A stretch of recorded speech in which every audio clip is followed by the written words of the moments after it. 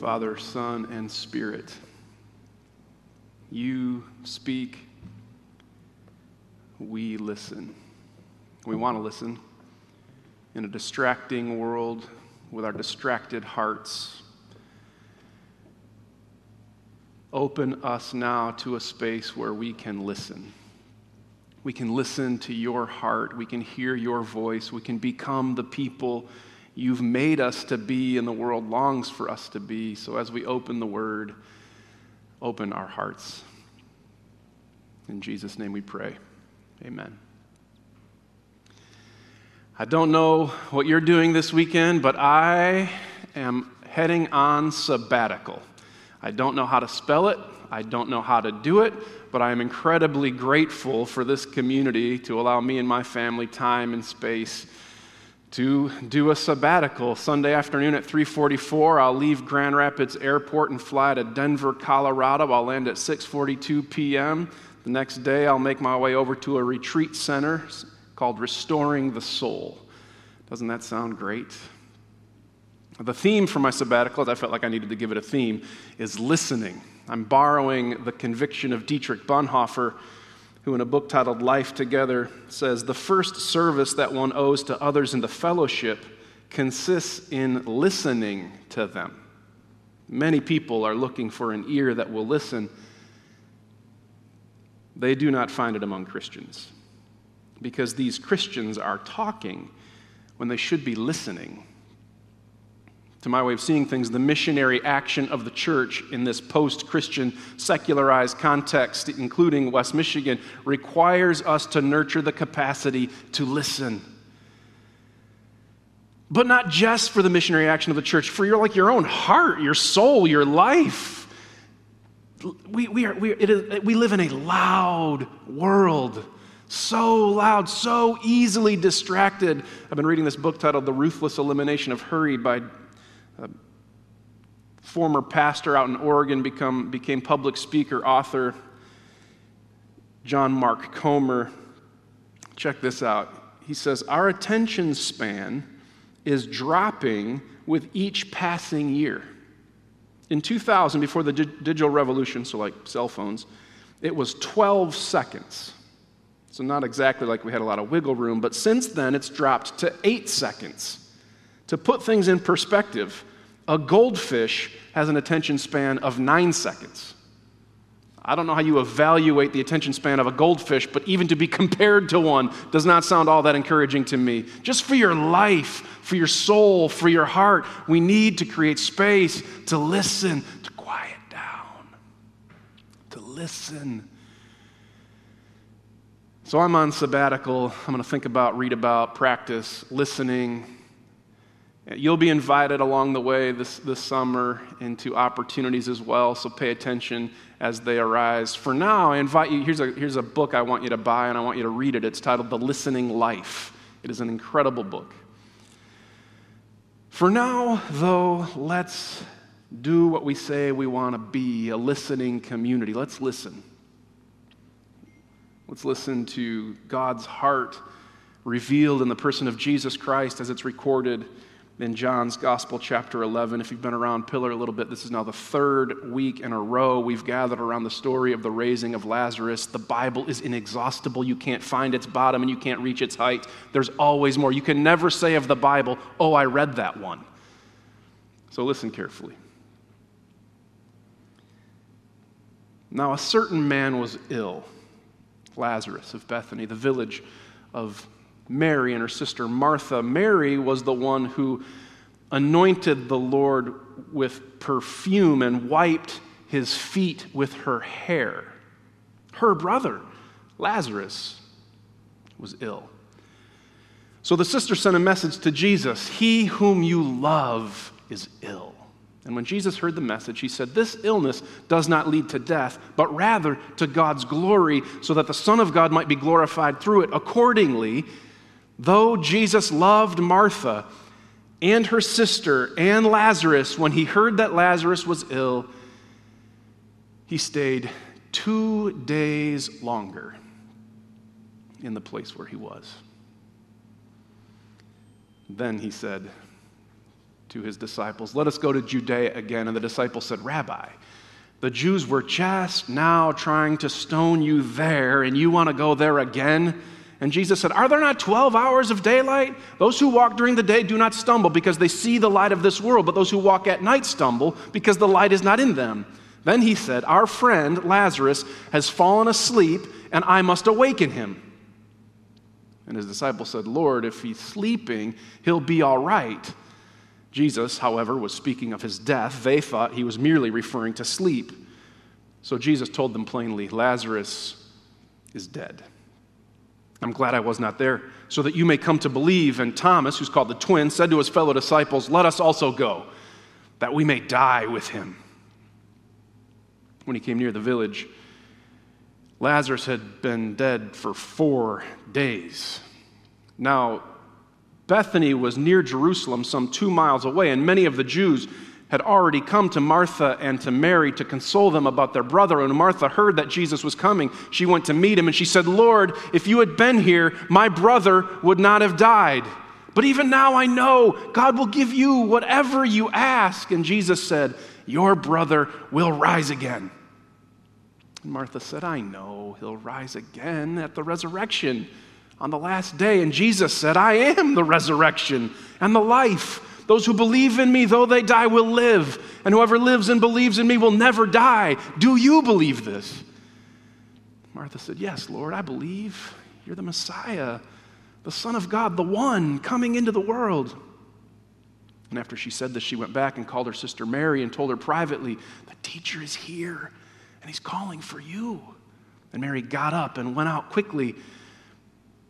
Now Jesus had not yet come to the village, but was in the place where Martha had met him. And when the Jews saw that Mary got up and went out, they thought she was going to the tomb to weep there, so they went with her. And when Mary came to Jesus and saw him, she fell at his feet and said, "Lord, if you had been here, my brother would not have died." And when Jesus saw her weeping, and the Jews who were with her also weeping, he was deeply disturbed in his spirit and greatly moved. And he said, "Tell me where you've laid him." And they said, "Come and see." And Jesus began to weep. So some of the Jews said, "See how he loved him." But others said, "Could not he who opened the eyes of the blind man have kept this man from dying?" When he came, again, deeply disturbed, to the tomb, it was a cave and there was a stone lying against it. He said, "Take away the stone." But Martha, the sister of the dead man, said, "Lord, there's already a stench. He's been dead for 4 days." And Jesus said, "Did I not tell you? If you believed, you'd see the glory of God." So they took the stone away, and Jesus looked up to heaven and said, "Father, I thank you that you've heard me. I know that you always hear me, but I'm saying this for the crowd standing here, that they may come to believe that you sent me." And after he said this, he cried out in a loud voice, "Lazarus, come out!" And the dead man came out. His hands and his feet were bound with strips of cloth. His face was wrapped in cloth. And he said to them, "Unbind him and let him go." This is the word of the Lord. Thanks be to God. It's John chapter 11. I want to get right to the moment. The moment that Jesus shouts into that death tomb, "Lazarus!" The moment Jesus defies all of our sensibilities and says, "Come out." The moment any one of us who's lost one we love would give anything for him to do it again. "Lazarus, come out." And the dead man came out, and his hands and feet were bound with strips of cloth, and his face was covered in cloth. And Jesus said to them, "Unbind him and let him go." There's so much here in this Lazarus story. We could spend the rest of our lives plumbing its depths and not find the bottom. So just give me permission to offer 2 things: God's intentions and our participation. God's intention is life. Whole, full, flourishing, thriving life. John in another part says there is life in his name. Jonathan already offered, "I've come that you might have life and have it in abundance." Life. God's intention is life. And make no mistake, Here in this story, Lazarus was dead. It was over. Life gone. The candle out. Finished. Fine. Terminado. It's over. He's dead. He could not crawl his way out of that cave. He could not turn to some other resource or find some other capacity or choose another option. It was over, and John wants to make sure we see it. Not only does Jesus say, he told them plainly, Lazarus is dead. And that interesting, odd inclusion in the story about is he sleeping or is he dead? Why does John include that except to make the point, it's over, he's finished. And then multiple times in the story points out he's been dead for 4 days. And all of the realities of grief are swirling. All they had to do now was to grieve the loss. And there's anger, and there's sadness, and there's denial, and there's even acceptance. Mary says, there's already a stench. It was over. It was finished. There was nothing left in him. There was nothing left for him, if not Jesus.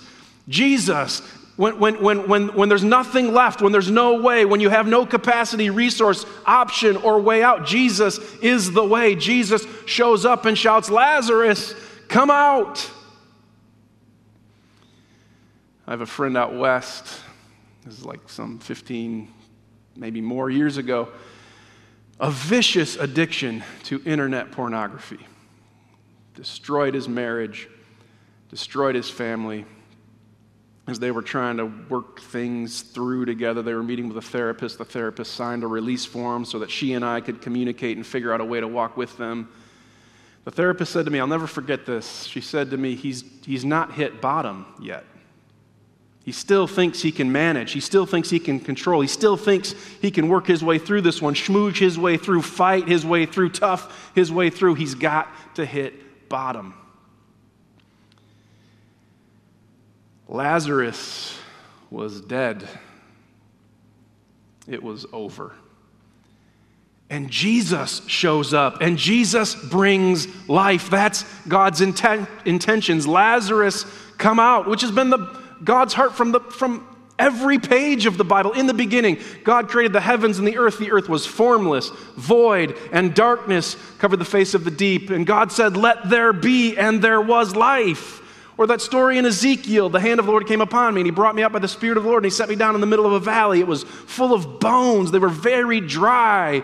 And suddenly there was a noise, a rattling, and the bones came together, and they stood on their feet, a vast multitude, life.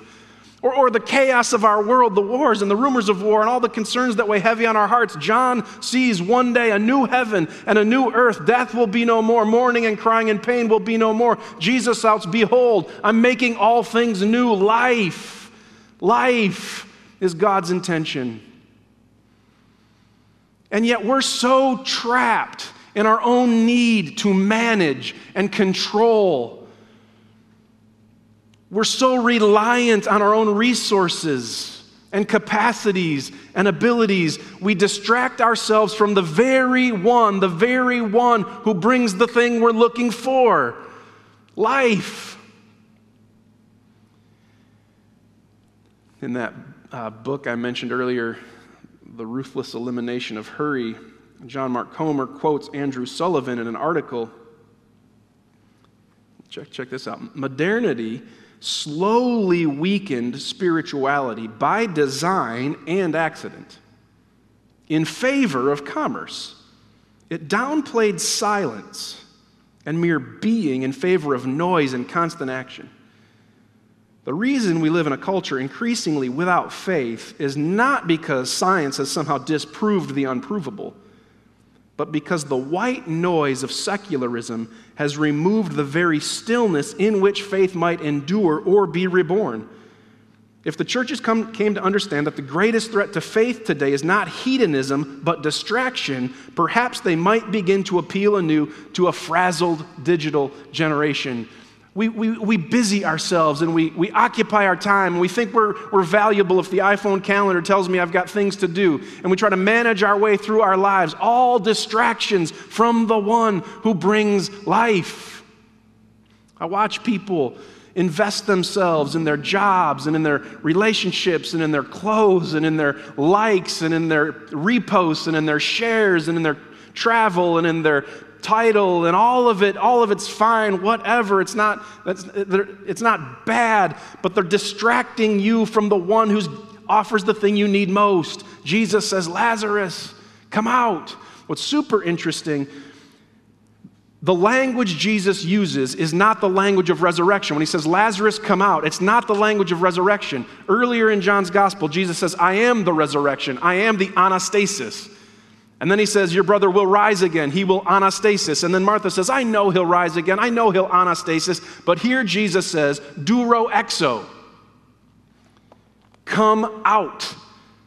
Come out of that place. Come here. Come out of that place of helplessness and distraction. Come out of that darkness and come here. Jesus is the one. Jesus says, come here.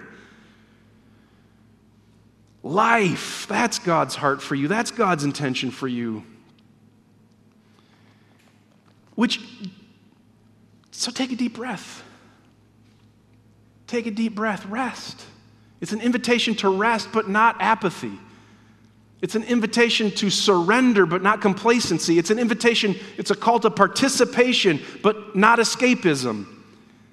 Jesus cried out in a loud voice, Lazarus, come out. And the dead man came out. He was bound with strips of his hands and his feet, bound with strips of cloth, his face wrapped in a cloth. And Jesus said to them, unbind him and let him go. Jesus said to them. Curious, isn't it? Jesus has just brought a dead man back to life. He's just done the impossible. A dead man, and we all know he's dead. He'd been dead for 4 days. You can already smell his decomposing body. Has brought that man back to life. Don't you think Jesus could also have spoken those bandage cloths into evaporation?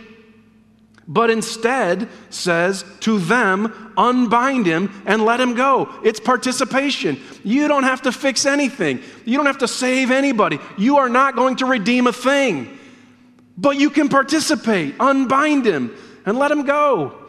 If you don't mind me playing with words again, when Jesus says unbind him and let him go, you would think like release him, free him, send him off. But it's not what Jesus is saying. Unbind him and hupago is the word. Unbind him and walk with him. Unbind him and guide him. Unbind him and lead him. The word means to lead someone in someone else's authority. Jesus is not inviting them to release Lazarus into the wild, but rather to walk with Lazarus in life. Hupago.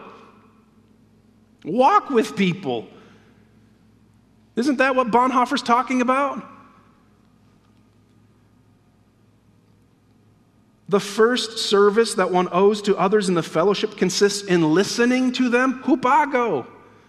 Have you heard of the Filler Youth Institute?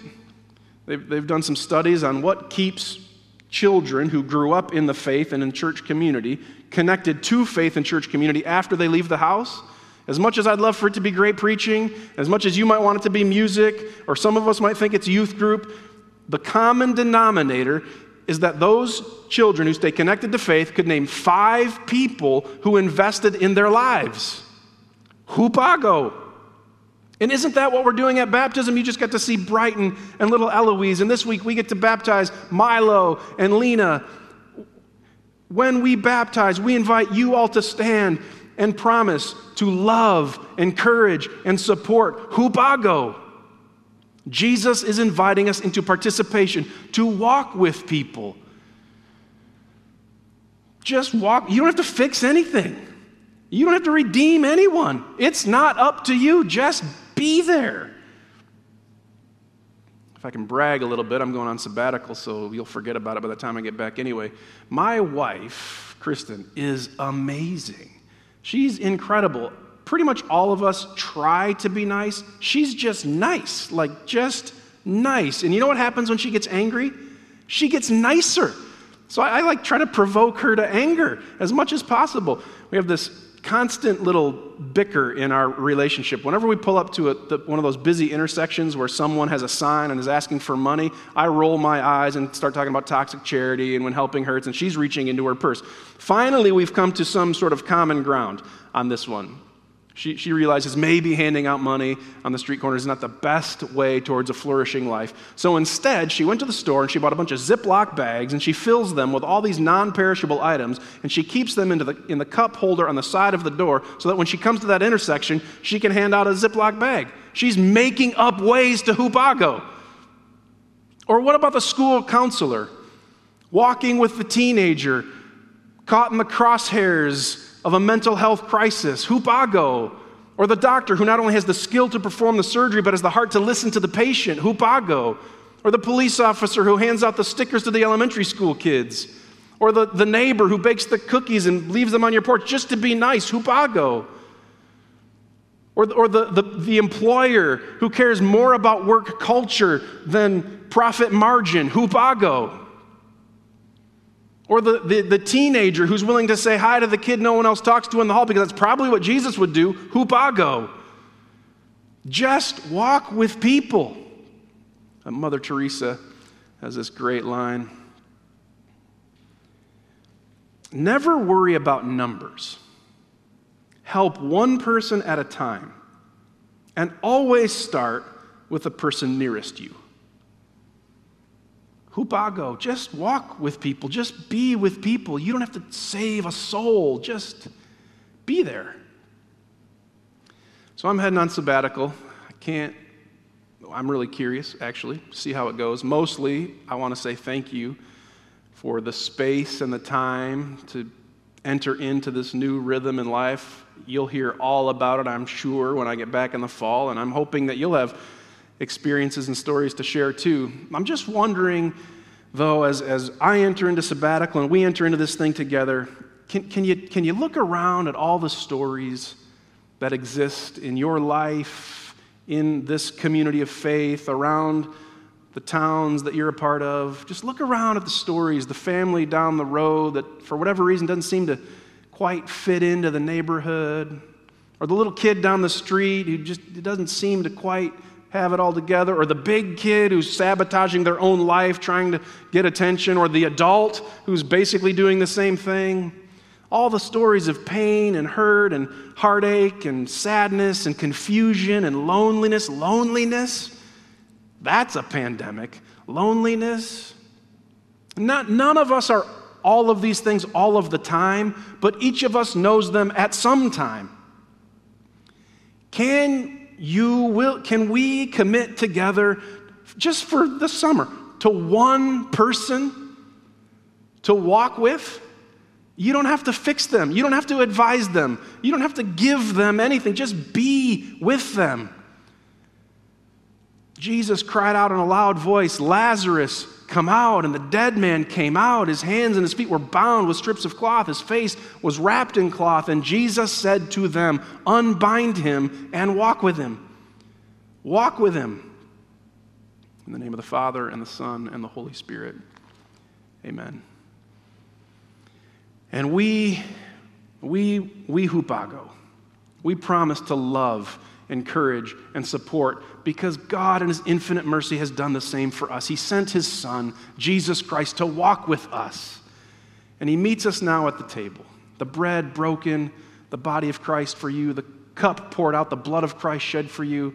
If you believe Jesus is Lord and acknowledge him as Savior, you're welcome to participate in this digital way. And if you're not at that place in life or faith, thank you for taking the time to engage this far. If we would love to hear more of your story and walk with you in any way that would be helpful. You can email office@pillarchurch.com. Come, things are ready.